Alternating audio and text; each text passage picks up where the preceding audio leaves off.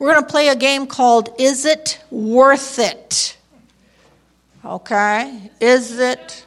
It's a little bit. We just want to know what your opinions. And this is a game that's going to help us start talking about the topic. I love Morgan's enthusiasm. Is it worth it? And you, in this game, have to give something up in order to get something else. And you have to decide if the sacrifice is going to be worth what you get. Okay? Now, which side is which? Okay, if it is not worth it, you're going to go over here. Okay? If it is worth it, you're going to go over there. So you have to move your bodies in the direction of what you think. Is it worth it? Yes. Is it not worth it? Over here. Now you can encourage them in their answers. And so you can go like this if you want them to go into the not worth it side, okay? Or you can go like this. And then that'll encourage them to move that way. But they have to decide, is the sacrifice going to be worth it? Okay. Would you stand on one leg for half an hour, being utterly quiet the whole time? You see the challenge? For a gift card. Oh, worth it? Worth it? Not worth it. Well, how much money? Oh, what is a gift card? What, you're in the not worth it side, Taylor? You're not even going to try? Okay. The gift card is a $5 gift card. $10, it's really 10, it's 20. It's $25 gift card. It's a 25. Not worth it, Garrison? Okay.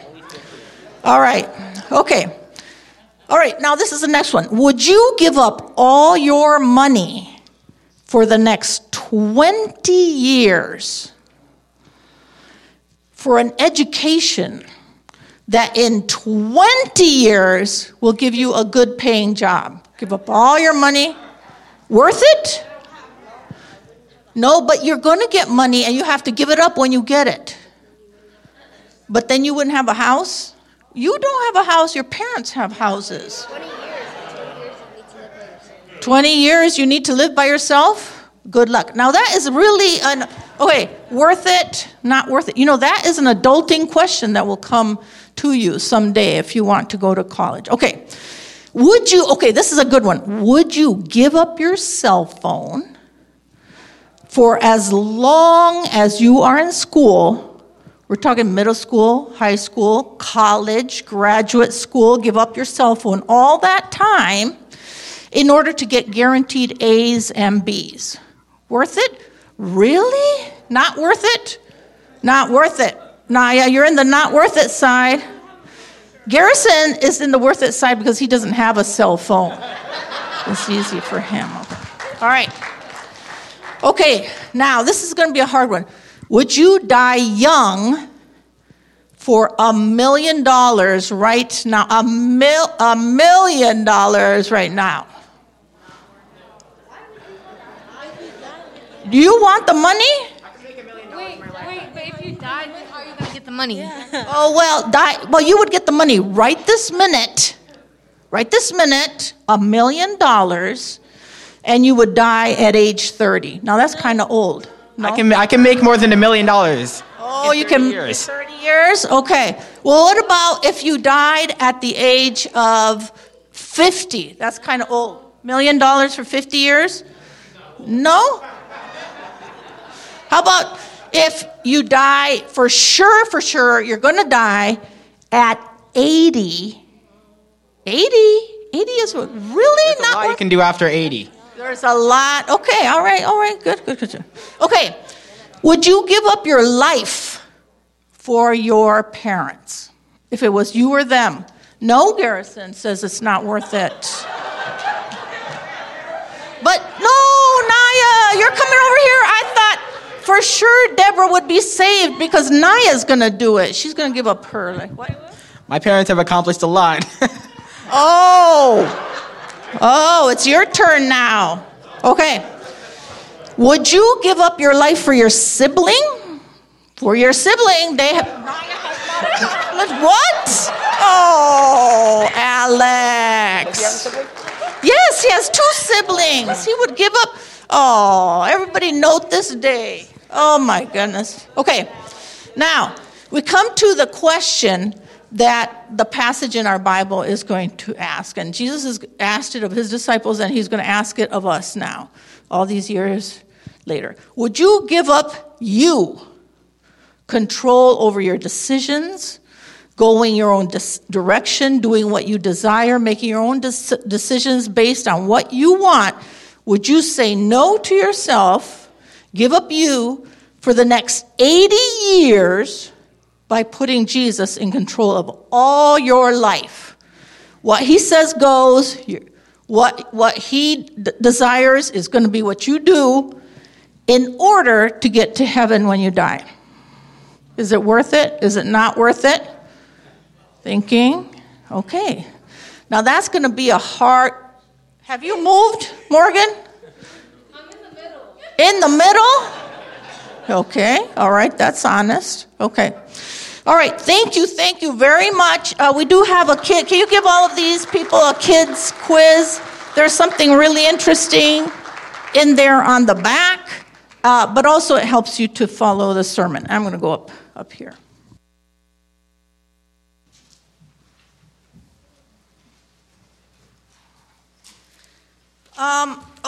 I forgot to ask this question.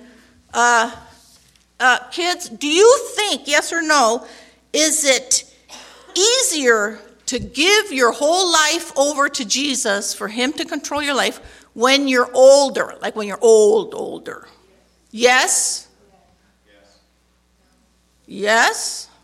Okay, now elders, do you think it's easier to give your life to Jesus when you're younger?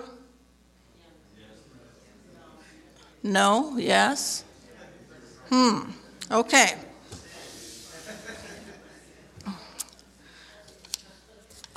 Maybe, I don't know. Maybe it's never easy to give your life to Jesus. Or maybe it is. I don't know. There's a decision to be made when reading the Bible passage we are going to read, and it involves a high sacrifice. And every reader will have to decide for themselves, is it worth it? We are in Mark chapter 8, verse 29. Jesus, asked his disciples, but who do you say that I am? And Peter answered him, you are the Messiah. And he sternly ordered them not to tell anyone about him. Why the secret? Because if Jesus was hailed as Messiah by a lot of people publicly, it would have brought the Roman army down on him. And because, even though Peter answered correctly, because Jesus was in fact the Messiah, Peter misunderstood the work that the Messiah came to do. And we're going to see that misunderstanding straight away. Verse 31. 31. Then he began to teach them that the Son of Man must undergo great suffering. Underline that in your mind. Great suffering. And now as I read, I'm going to tell you, as Jesus is speaking, what is going through the minds of the disciples, what they were thinking. Suffering? That doesn't sound like a Messiah who's going to bring freedom to his oppressed people. That doesn't sound like a powerful leader at all.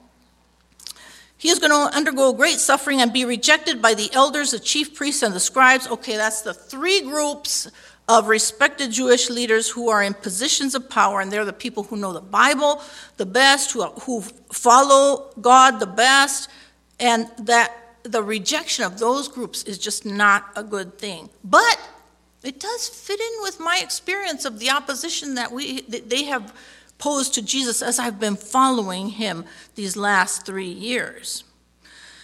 They're going to reject and, the Son of Man will be rejected and be killed. Okay, that's an alarming escalation. And after 3 days, rise again. I don't even know what rise again means. I hear those words, but I can't even figure out what you're talking about. Jesus, you're not making sense. Have you lost your mind, Jesus? You know why I know the disciples were thinking all of that? Because of the next verse. Jesus, he said all of this quite openly, and Peter took him aside and began to rebuke him.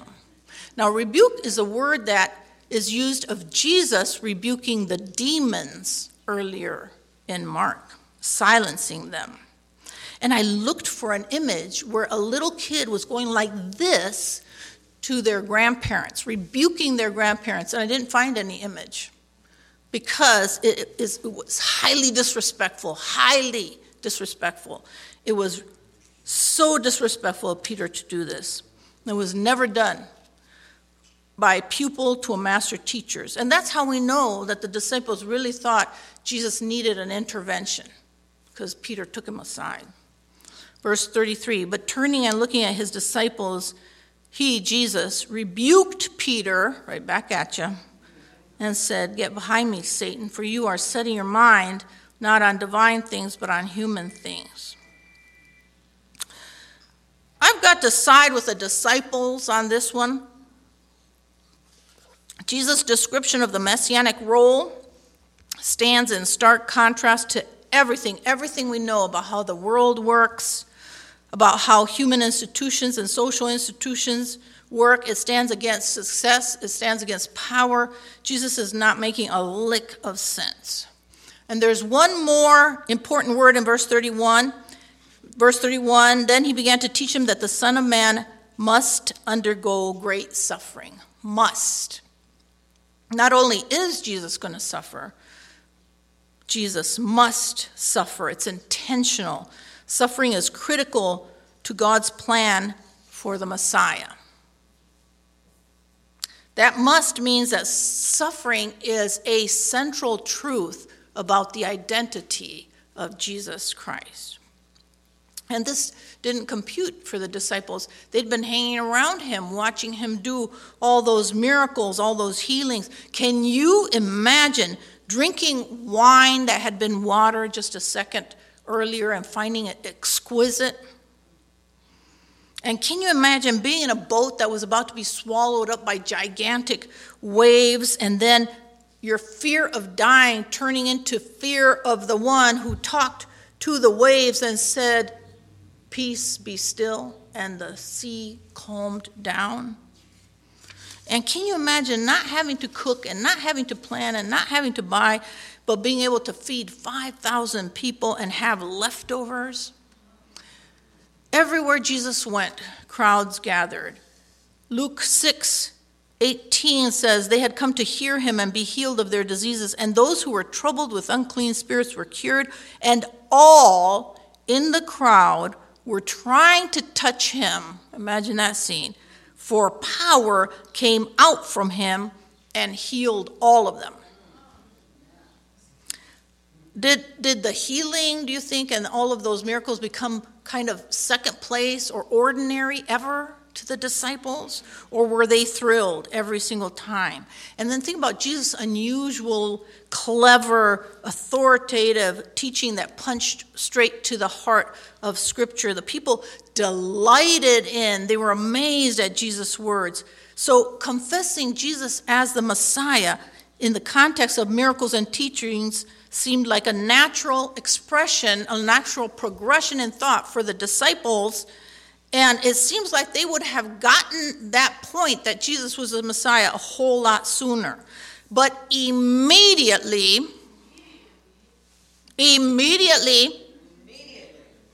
after the confession of his true identity, Jesus turned the subject to his suffering and death. Immediately.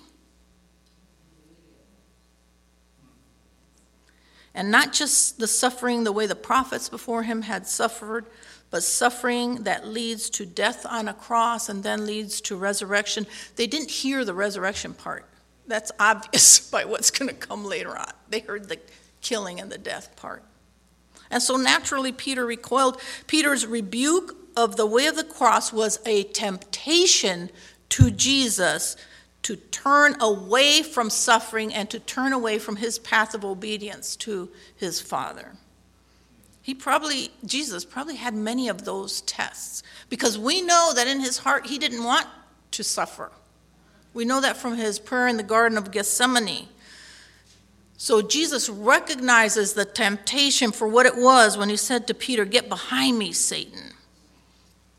So the disciples are trying to absorb what Jesus is saying about his own suffering.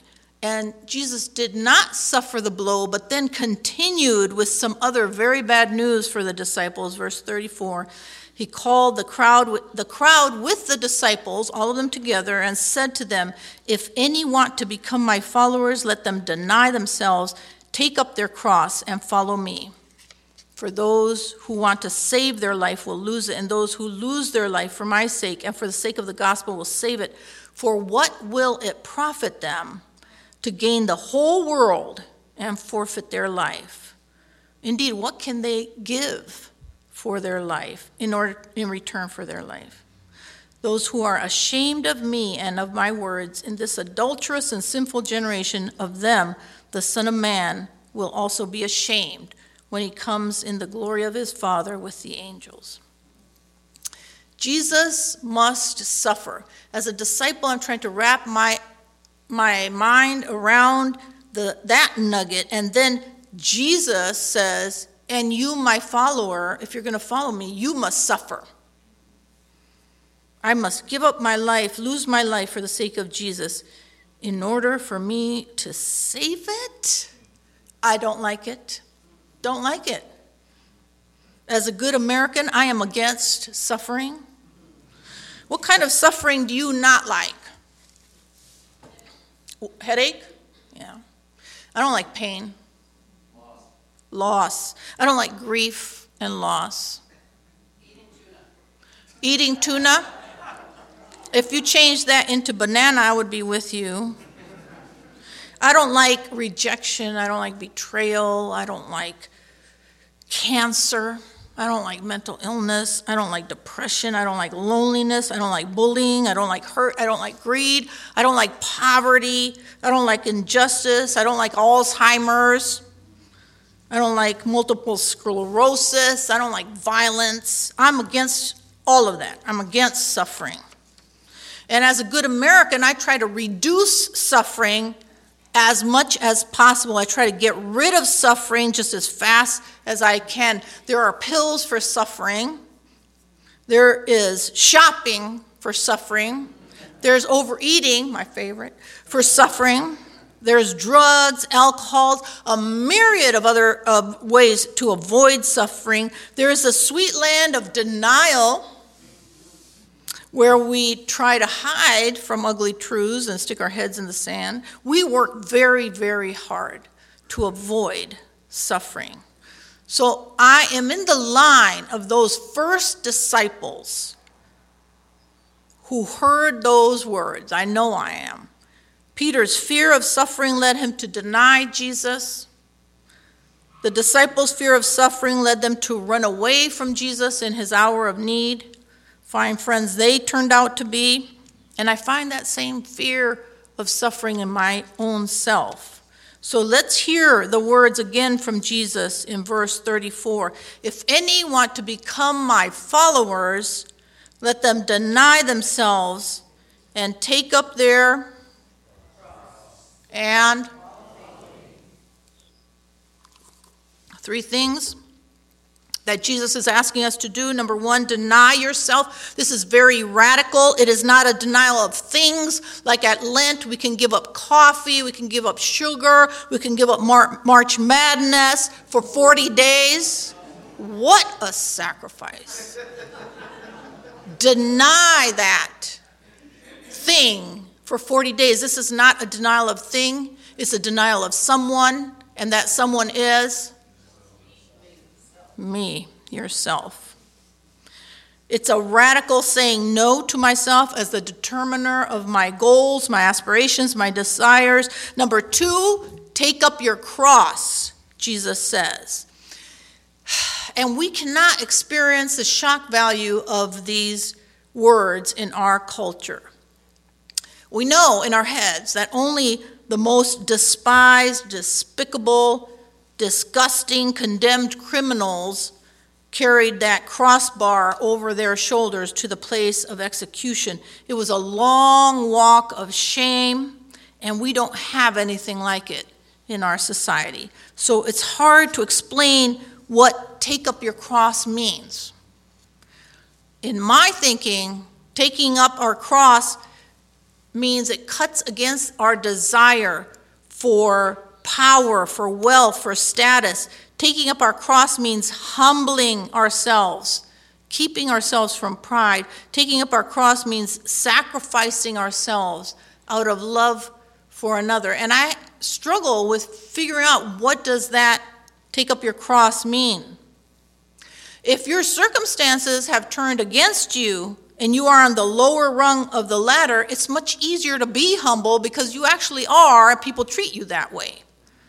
But if you are highly successful by social standards around you, people praise you, they look up to you, they admire you.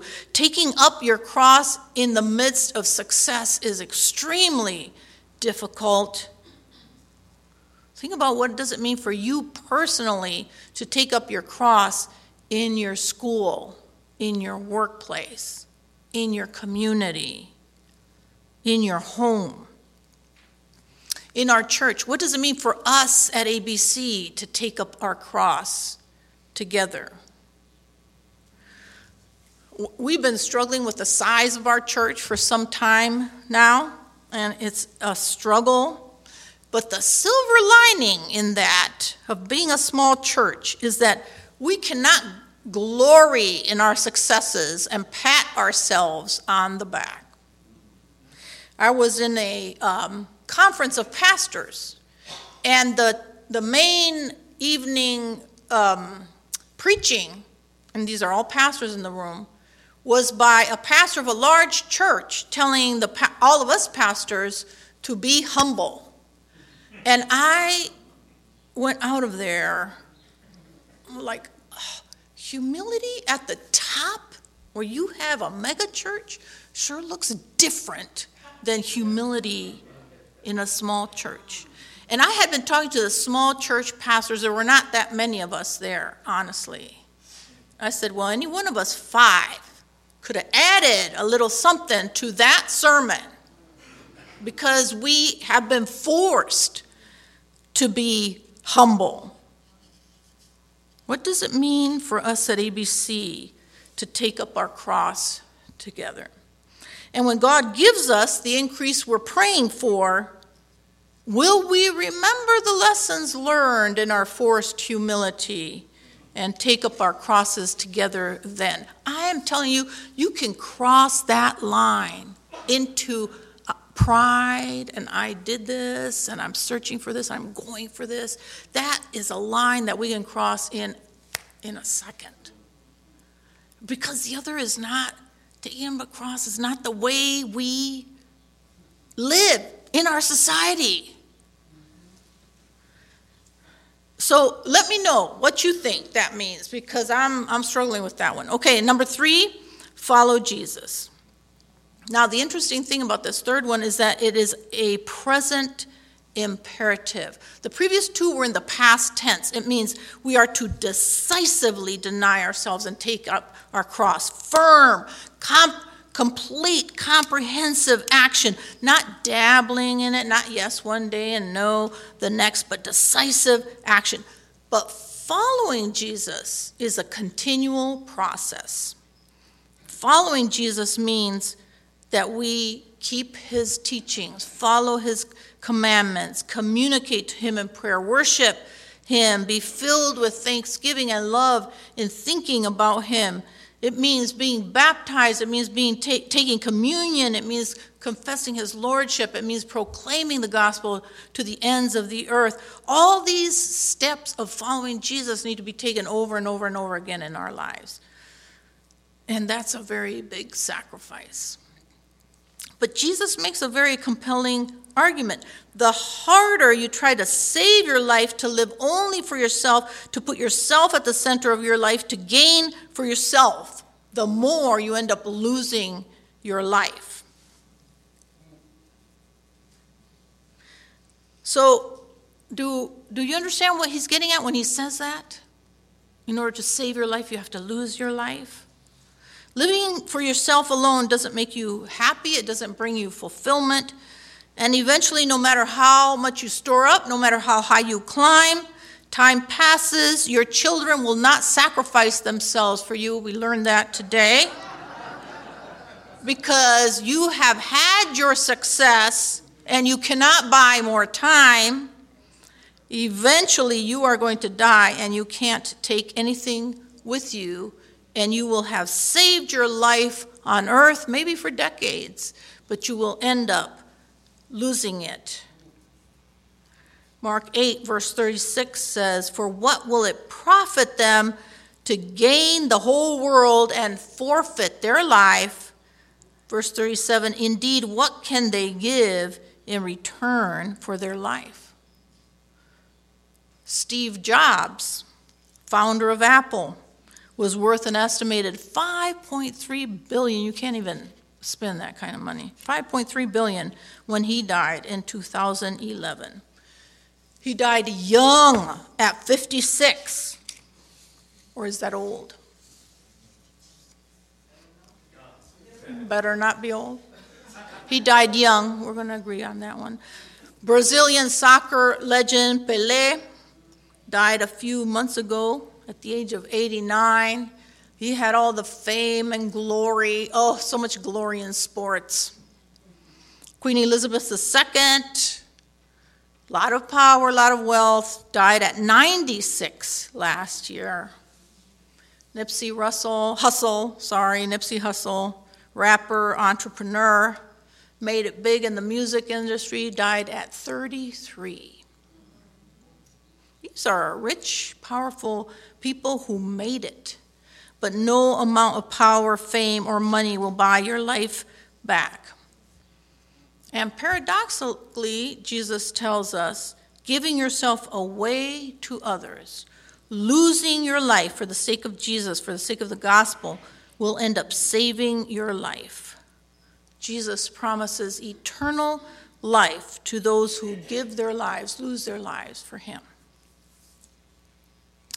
I still do not like suffering, and yet, Jesus sets out a challenge for us to think like God and not like the ways of this world.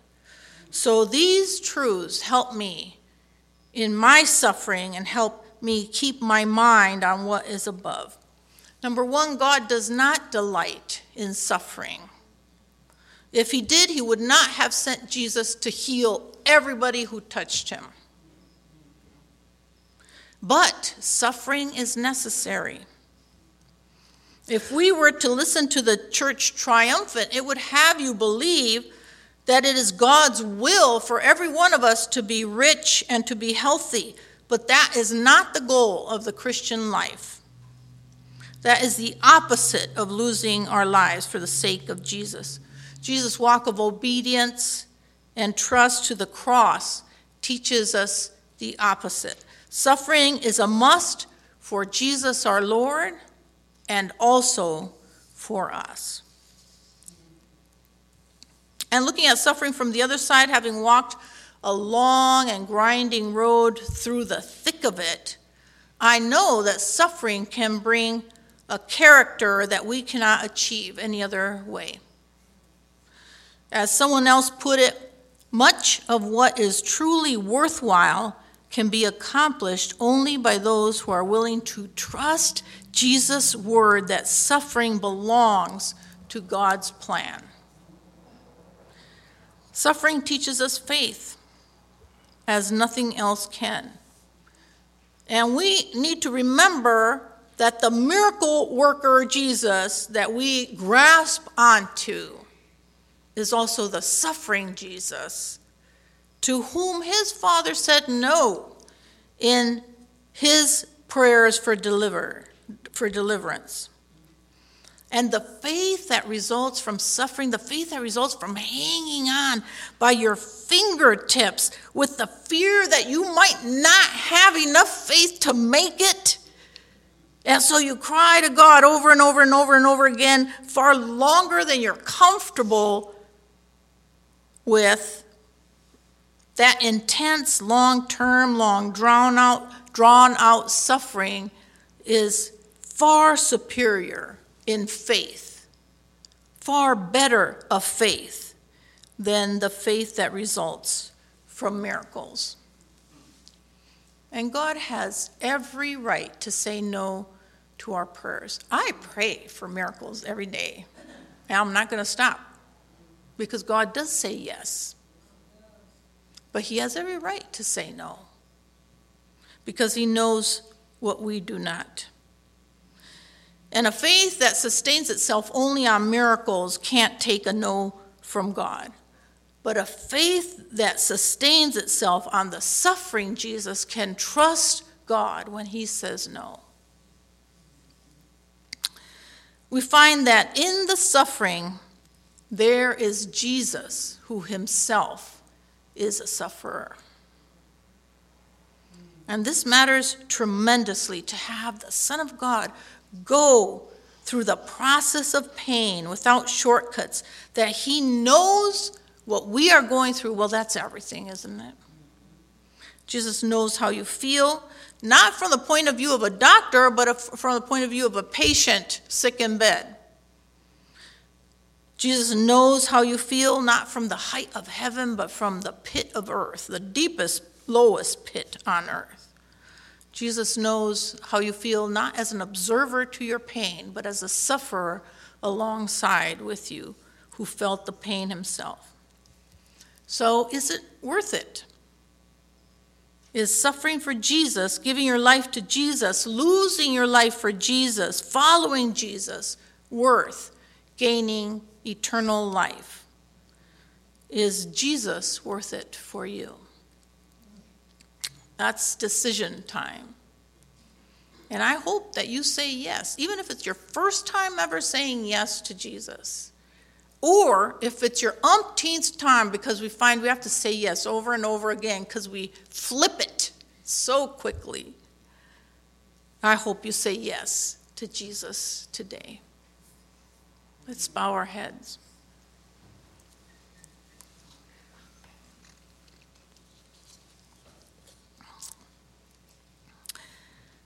Jesus, Lord of miracles, Jesus, Son of God on the cross.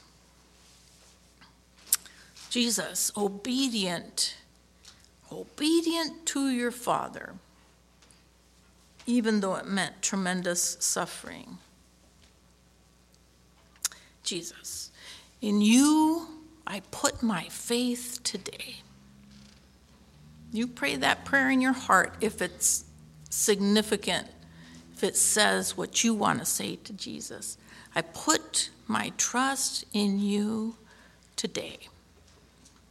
And I commit myself to follow you and to lose my life for the sake of gaining eternal life. And you're going to have to help me. You have to help me a lot in this journey.